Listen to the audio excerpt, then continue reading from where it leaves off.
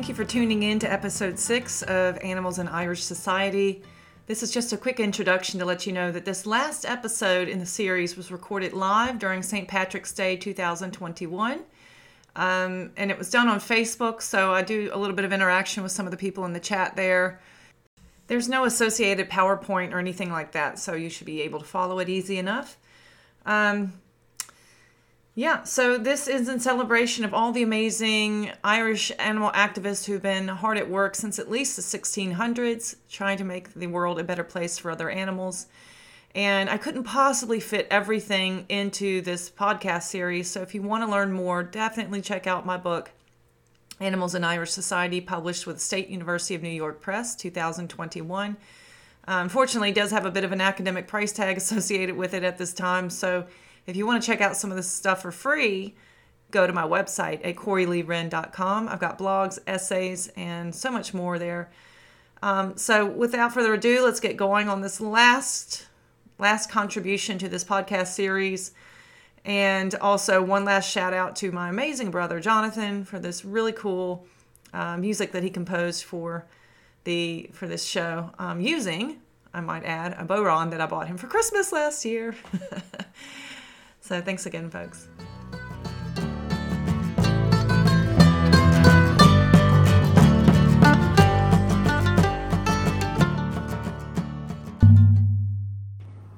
Falcha Makara.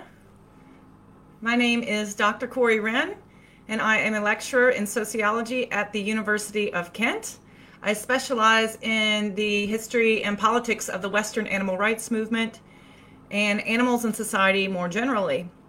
I'm the past chair of the Animals in Society section of the American Sociological Association and a member of the Research Advisory Council for the Vegan Society, and also the co-founder of the International Association for Vegan Sociologists.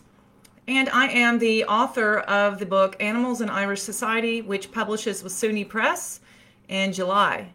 So in support of that, I have been a very busy little bee, and I've created a podcast series, Animals in Irish Society, which you can find on my website at CoreyLeeWren.com. I have several blog posts and short essays and published work in academic journals on the topic of animals in Irish society. But since today is St. Patrick's Day, I thought we might celebrate by learning about some of the forgotten history of Irish animal rights. And I do say forgotten because I can tell you as a scholar of the animal rights movement that very little is remembered and celebrated about Irish contributions to the animal rights movement in the West, which to me is a crying shame because Ireland has contributed so much to that story in two ways. First, there's lots and lots of amazing activists who have done so much to advance animal rights in Ireland and in the West more broadly.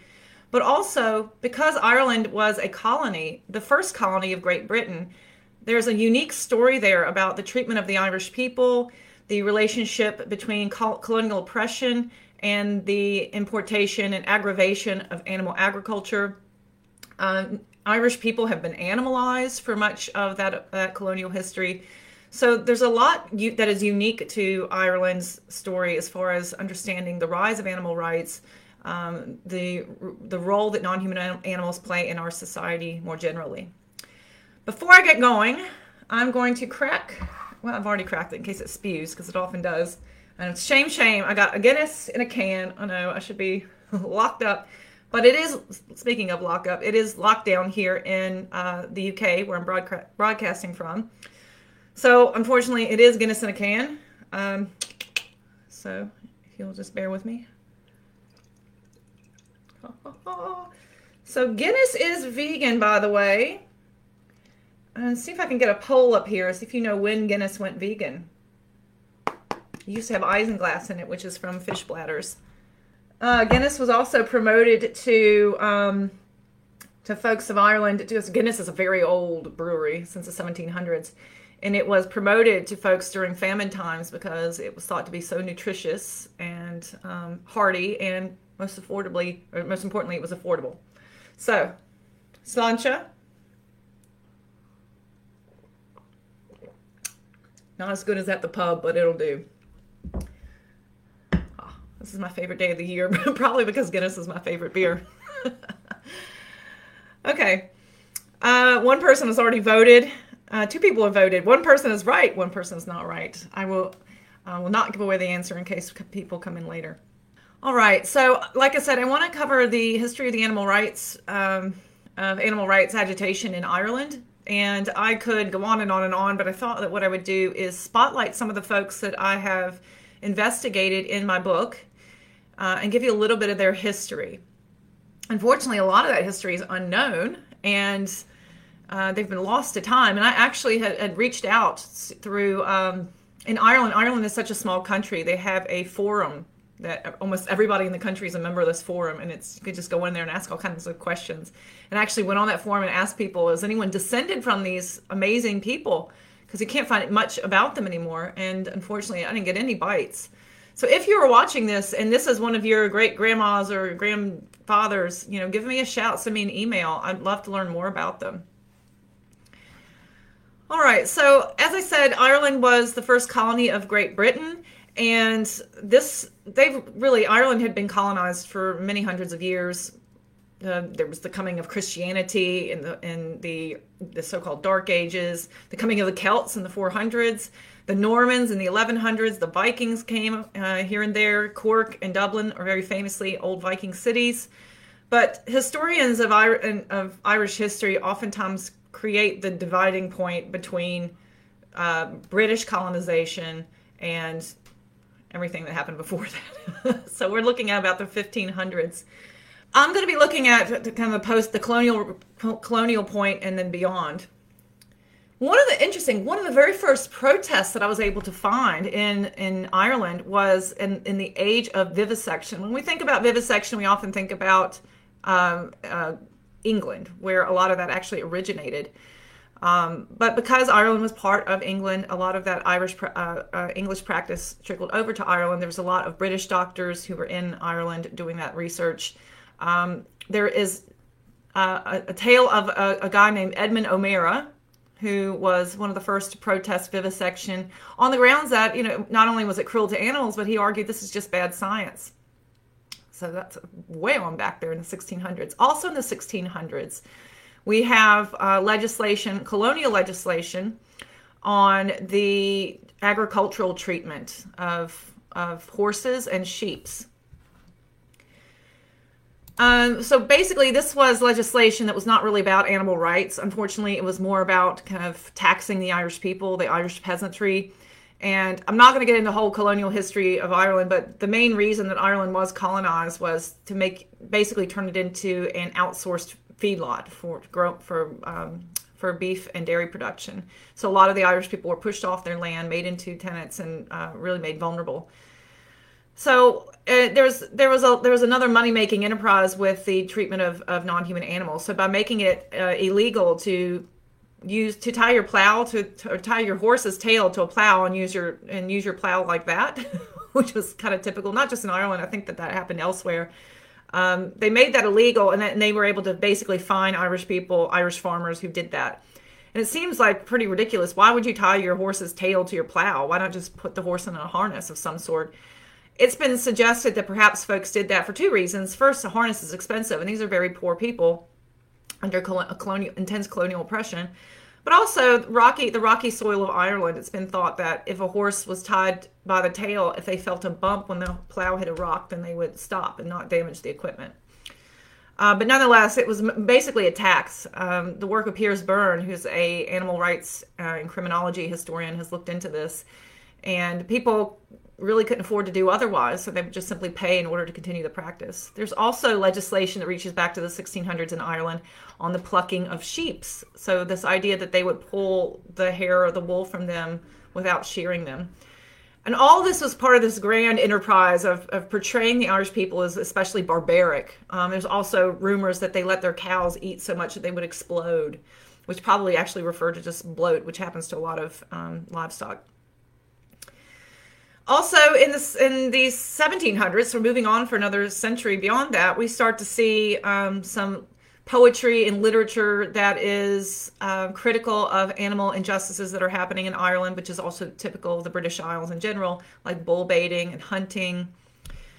But I want to jump ahead to the 1800s because this is where we start to really get our hands in.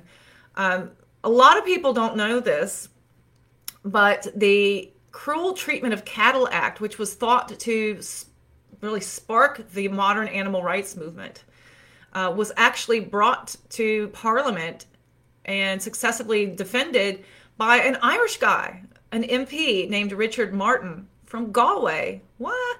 So this, for me, is very, very interesting that we're looking at the history of animal rights, and a lot of people who know about that history know all about the Cruel Treatment of Cattle Act, and in England. But a lot of people don't know it was an Irish person who really fought for that. His name is Richard Martin, and he wasn't just interested in helping other animals. He was really interested in lots of charity work, honestly, and he actually got the nickname from the King George at the time of Humanity Dick. He actually got mocked quite a lot for that. There's a painting, which I've included in my book, where he had brought to court a donkey that had been really severely abused, and he brought the donkey into the court to show people how the donkey had been hurt so badly. But it really became a mockery. People made a lot of fun of him for that and sort of to depict him as a donkey as well. But he was a tireless defender of animals throughout the rest of his life. In fact, when the Society for the Prevention of Cruelty to Animals formed in 1824, because as a kind of consequence of that act that was passed in 1822, the way the SPCA worked in those days, which is actually kind of the way it works today, is that it was citizen funded and citizen run.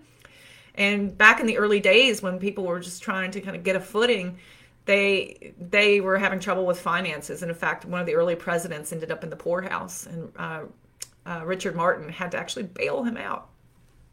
So yeah, Richard Martin, the MP from Galway, brought us the very first Cruel Treatment of Cattle Act, which is really the major legislation that's about animal abuse, animal cruelty. The earlier ones from the 1600s were not so much about animal cruelty. They were more about kind of penalizing the Irish. So, let's see. Then if we fast forward to the 1830s, so yeah, the SPCA forms in 1824, but by 1838, now we have a public that is a lot more attuned to this concept of animal rights. So remember, even in the 1700s, there was a lot of research, not research, but poetry and, well, I guess research, essays, writings about this. There was a lot of pushback against bull baiting and cock throwing, which is an old-timey form of entertainment where people would just literally throw rocks at chickens and roosters until they died. And I'm sure they put bets on that stuff as well. So anyway, by the 1800s, this kind of idea that animals maybe are sentient and feel pain and are self-aware and shouldn't be treated in this way was becoming a lot more normal and a lot more popular in the public discourse. So not just in England and not just in the United States, but also in Ireland. So here's a guy that I bet you've never heard of, and I had never heard of until I started doing research for this book, a guy named William Drummond. In 1838, he publishes a book called The Rights of Animals and Man's Obligation to Treat Them with Humanity. And he actually had originally penned this as an essay for a contest with the SPCA. He missed the deadline, and his colleagues were like, you gotta publish this. And so he does. He publishes it in Ireland. He was an Irish guy. A lot of people actually may have heard of this person, William Drummond, because he's famous for his Irish naturalism. He wrote a lot about the natural spaces, which is kind of popular in the early 1800s. But nobody really remembers him for his animal rights work. So this book, I think, was probably the first major animal rights book written in Ireland. The Rights of Animals and Man's Obligation to Treat Them with Humanity.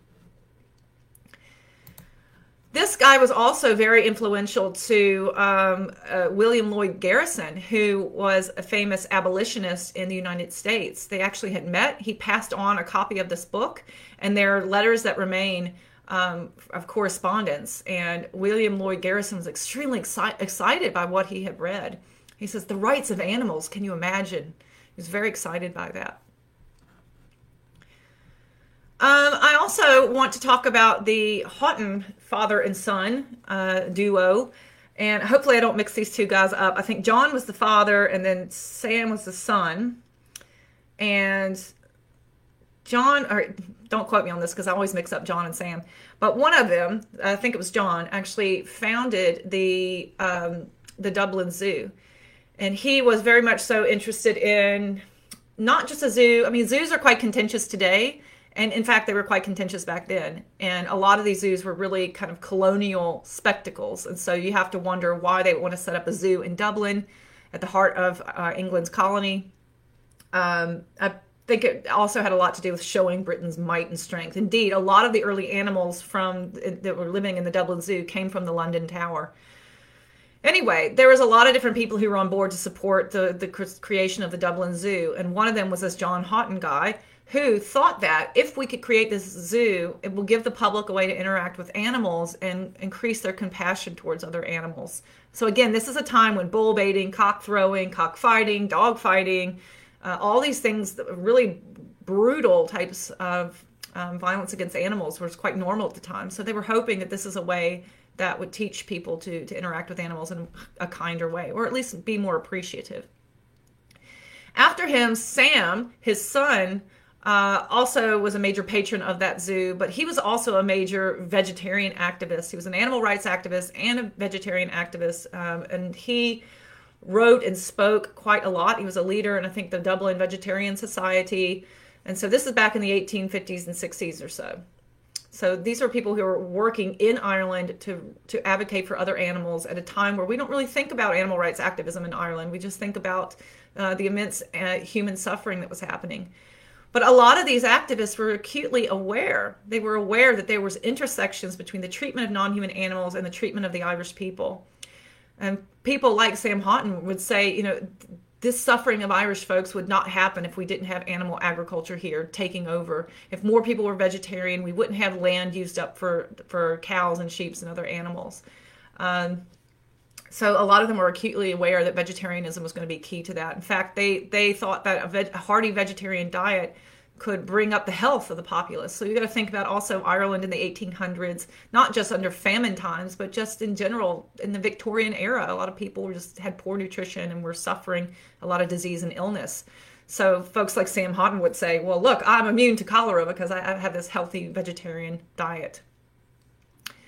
So these were some folks who were really, really down on the ground and doing a lot of important institutional work, but also just activist work. And so he actually published in I think it's the Northern Star, William Lloyd Garrison's publication against slavery in the United States. So they were all quite interested in how this relates to other human rights issues. In 1874, another interesting anti-vivisection protest takes place by two Anglo-Irish physicians. So remember that even in the 1600s, we have evidence of Irish doctors who were saying this vivisection stuff is really messed up and just bad science. Well, this is an interesting incident that I found. In 1874, vivisection was really coming into its own in that time, and a lot of people were quite suspicious of it. And for good reason. There was a fear that what these doctors are doing to animals, they could also start doing to people. So for instance, in the United States, there were vivisectionists who did, in fact, test on Irish women who weren't seen as fully human. They were seen as subhuman. And women in general, so women in England were also very fearful. There was another activist called Frances Power Cobb, who was an Irish woman who was a very ardent critic of the vivisection industry. And she also was she was a major animal lover, but she was also really worried about the intersections between animals and women, and would women be vivisected upon? And in fact, they were. And of course, slaves were as well. So anyway, there was a lot of kind of cultural suspicion of vivisection, but it was growing. The scientific institution was really growing and coming to its own in the Victorian era. Anyway, this particular incident, there was a French vivisectionist who was visiting. He was giving a display on injecting alcohol and absinthe into dogs. Now, mind you, back then there was no anesthesia for these animals. There was no way to kill their pain. They were just tested on, fully conscious and fully aware. And there was a belief for a lot of people had this kind of intentional ignorance. Well, these animals can't feel what's happening to them. They don't really know what's going on. But in this case, one of the doctors intervened, or it was actually two of the doctors intervened and said, look, these dogs are fully aware, and this is cruel. And he says, I'm a sportsman, and I won't suffer a dog to be bullied. And so they break loose one of the dogs to show that the dog is fully conscious, fully aware. The dog is freaking out, running around. They actually stopped the whole experiment and put it to a vote. Should we continue or not? Unfortunately for that dog and his companions, the experiments went on. But it was such a major incident that these two Irish doctors had disrupted this horrific expose that the RSPCA actually investigated it.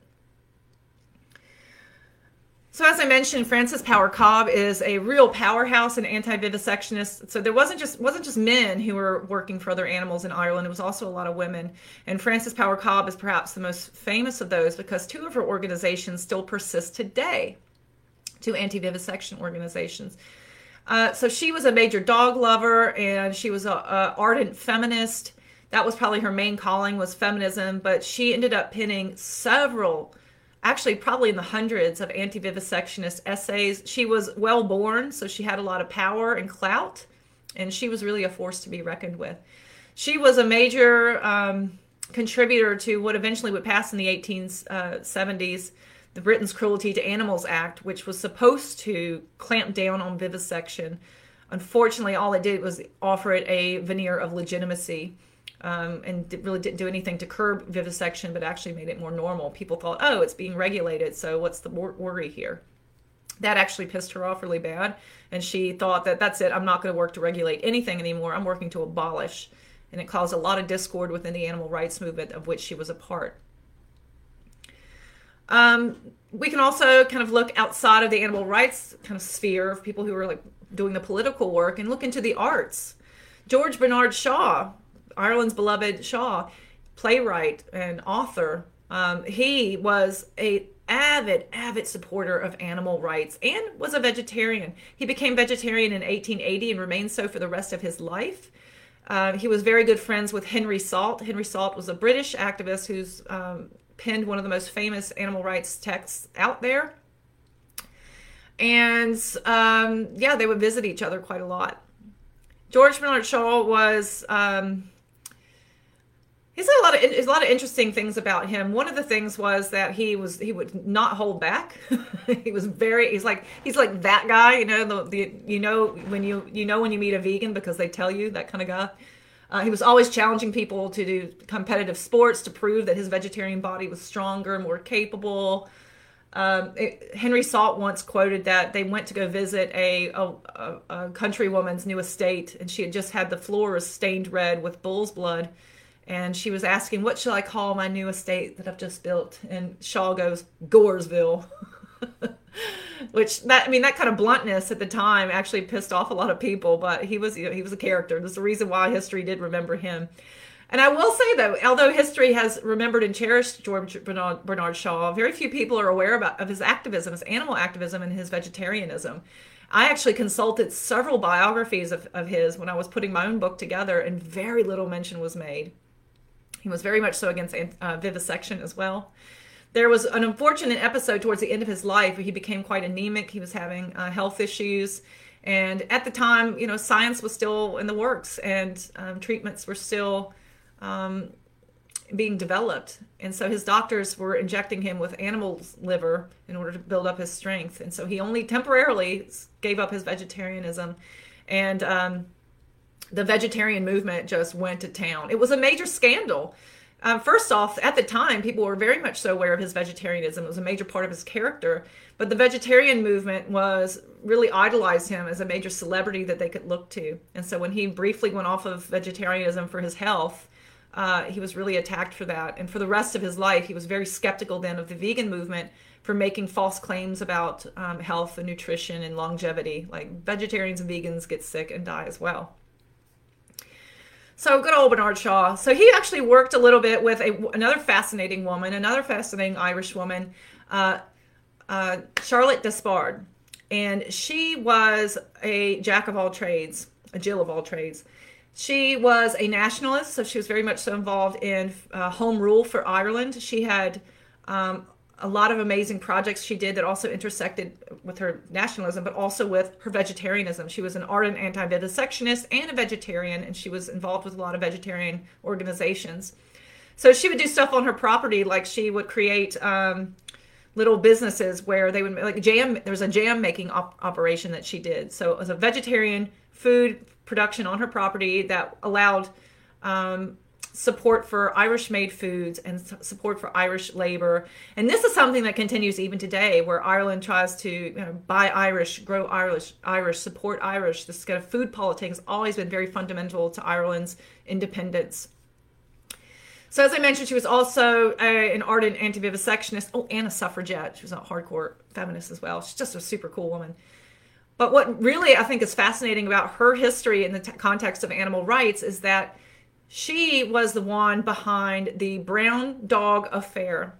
The Brown Dog Affair was basically they had created a statue to memorialize all the animals that had been killed and were suffering in vivisection. And they just chose this little brown dog as the mascot of that. And they made a statue, and they chose to put it in Battersea, London.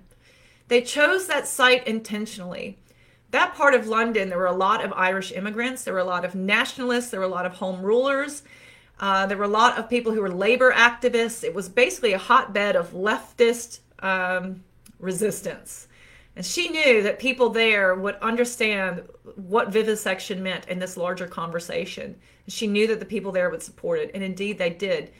So what happened is when they first erected the statue, it created severe counter-protests. The medical school in London, all the students, mostly, of course, men, waved down into the community, and they were trying to fight to get it torn down. And there would have to be a lot of police presence. Actually, the Brown Dog supporters, they had to hire a lot of Irish nationalists as guards when they had planning meetings and things like that, and they would wear green ribbons to indicate who they were. Eventually, that statue, after so much back and forth, the London police said, we can't afford to keep policing this site, so either you fund to support and protect this place, or the statue has got to go. Well, this is Battersea, London in the early 1900s. They didn't have that kind of money, so the statue had to go. The statue is there. A variation of that statue is now there today, which you can actually go and check out. Speaking about these connections with Irish nationalism and animal rights, the same thing goes in the UK, but also in Ireland. A lot of the vegetarian restaurants that emerged in the late 1800s, early 1900s were hotbeds of nationalist activity. There was the College Vegetarian Restaurant in Dublin. There was the Sunshine Vegetarian Dining Rooms that opened in 1891. Supposedly, there was one of these, and I can't remember the name. It's something like the Farmers Market or something that was sold only Irish-made produce. It was run by a suffragette and an Irish nationalist named Jenny Wise. And supposedly, the 1916 proclamation was actually signed in her vegetarian restaurant. So lots of amazing intersections there. I want to also give a shout out. There was a lot of vegetarian societies that were forming in this era. So in the 1890s, we had the Irish Vegetarian Union in Belfast, the Lisburn Vegetarian Society, the Londonderry Vegetarian Society, the Dublin Vegetarian Society. In 1890, the Irish Vegetarian Union joins with the Vegetarian Federal Union of the wider world. So there's a lot of activity that was happening in the late 1800s that coincides with all these other amazing political movements. Okay, so maybe I don't want to dwell too much in the distant past. I want to bring it up to speed a little bit more. With the animal rights movement, it enters in a period of abeyance in the era between the Great World War and then the Second World War, and then of course in Ireland's case, it's also dealing with its Irish Independence War and the war of the Civil War that was kind of tangled up with that. So the vegetarian restaurants kind of dissipate after that, but there's still some organization that's happening in the early part of the 1900s. There's the Irish Vegetarian Union, the Irish Vegetarian Society in Dublin. The Ulster Vegetarian Society forms in 1932, so not long after the Constitution comes out in the Republic. Then in 1944 in Britain, the Vegan Society forms. They do a lot of outreach in Ireland, and in fact, one of the neat ways to get a sneaky peek into the vegan activism at that time was I actually looked in the classified ads of these early issues of The Vegan, which is the monthly journal of the Vegan Society. And you can see the different places in Ireland are advertising vegan accommodation, vegan B&Bs. I mean, back in the 40s and the 50s. So very cool. In 1946, after World War II, the Dublin Vegetarian Society kind of regroups and comes back to life. Then in 1949, there's this really fascinating article called "The Only Vegan in Ireland." And the Irish press does this interview with a woman named Moira Henry. And it's a very short little piece, but in that piece, she talks about what it's like to be vegan in Ireland in the 1940s. And her biggest complaint is rationing, like a lot of people at that time. And she was also complaining about how England had so many more amazing meat analogs and nut butters and things like that. So there were Irish people who were vegan for political reasons, not just because of necessity. So, of course, under colonialism and in the era of the famines, a lot of people were eating vegan because they had no other choice. Most people were getting about 90% of their calories from potatoes. And milk was very scarce. A lot of it was being just shipped off to industrializing Britain. But by the middle of the 20th century, now we have people who are being vegan for political reasons with explicit recognition of the importance of animal rights. Now I get to talk about my favorite long lost vegan hero from Ireland. And this is a guy named Jack McClelland. Jack McClelland was this super amazing, multi-talented athlete of all sorts. Don't forget my Guinness here. Oh, God. It's this nectar of life there. Jack McClelland was this amazing athlete. He got a start in boxing. He's from Northern Ireland. And after he got out of boxing, like most people do, you can't sustain that kind of career for very long. He went on to do long-distance swimming. Now, mind you, he did all kinds of different sports and competitive sports, but the one that made him famous was his long-distance swimming. So this is, back in the 60s when a lot of these things had never been attempted before, and he would do major lakes, channels, the Irish Sea, you name it. And there's many of his exploits that are documented in The Vegan, which is the publication of the Vegan Society, but also major newspapers in Ireland would cover a lot of this.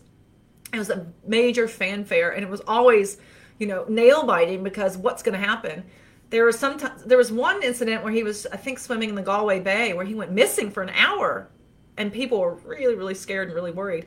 He ran into jellyfish, submerged giant rocks that could rip his legs up, sharks, all kinds of dangerous currents. He was just a badass. He was an amazing guy. And he was completely vegan for animal rights reasons and for health reasons. He was a major animal rights activist for his entire life. He was a major leader in the Vegan Society and also the International Vegetarian Union. He ran a number of health food chains in Northern Ireland and made vegan eating possible for other people as well by opening up these stores. Really sadly, I actually looked up the address of one of those stores in Belfast, and it's now a butcher shop, which he would be rolling in his grave if he knew about that. But this is a time in the 1960s when he's doing this work that a lot of people weren't really aware, like how veganism really worked and how can it sustain people. And if you look up pictures of him, he's this big, bulky dude. He's not a small guy, right? He's a boxer. He's a huge athlete. And there's no way you can look at this man and say that veganism makes you weak. There's just no way. He was a force to be reckoned with.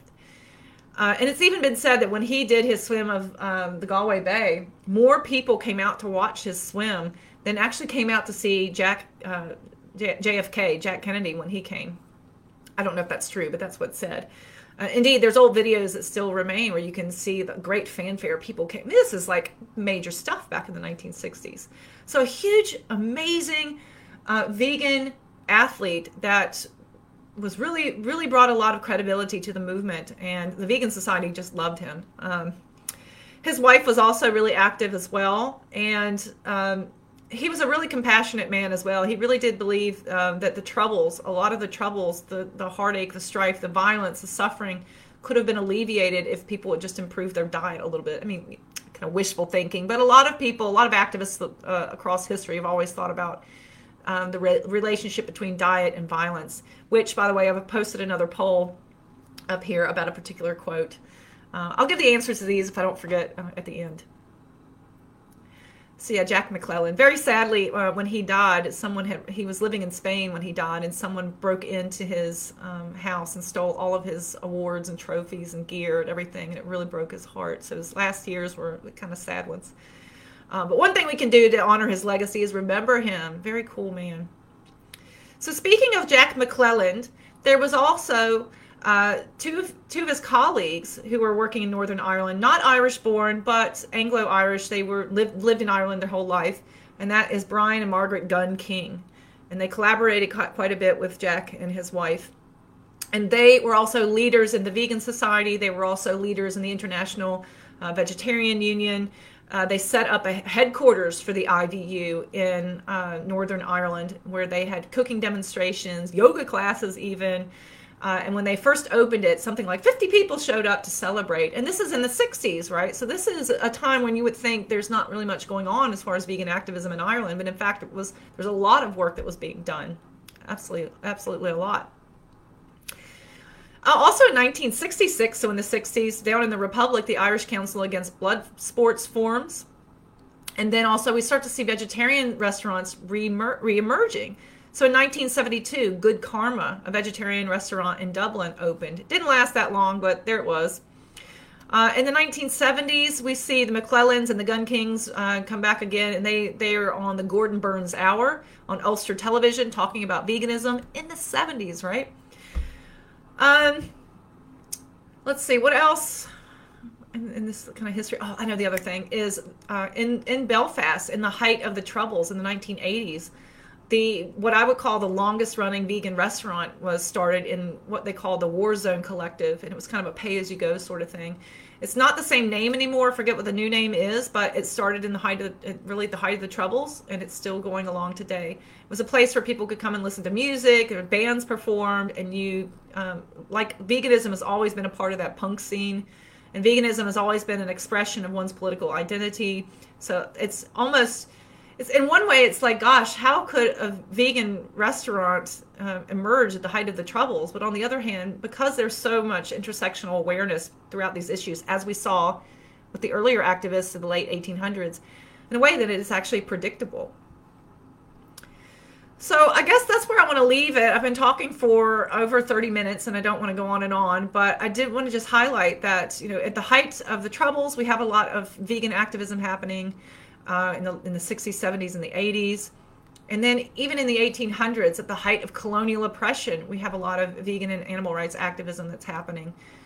Really, really fascinating, lost history. And I think that we should celebrate on St. Patrick's Day, not just seeing how many pints we can drink. My record is, I shouldn't say a lot, but also remembering Ireland as an important contributor to the animal rights history, to the discourse, and to the bettered status of animals even today.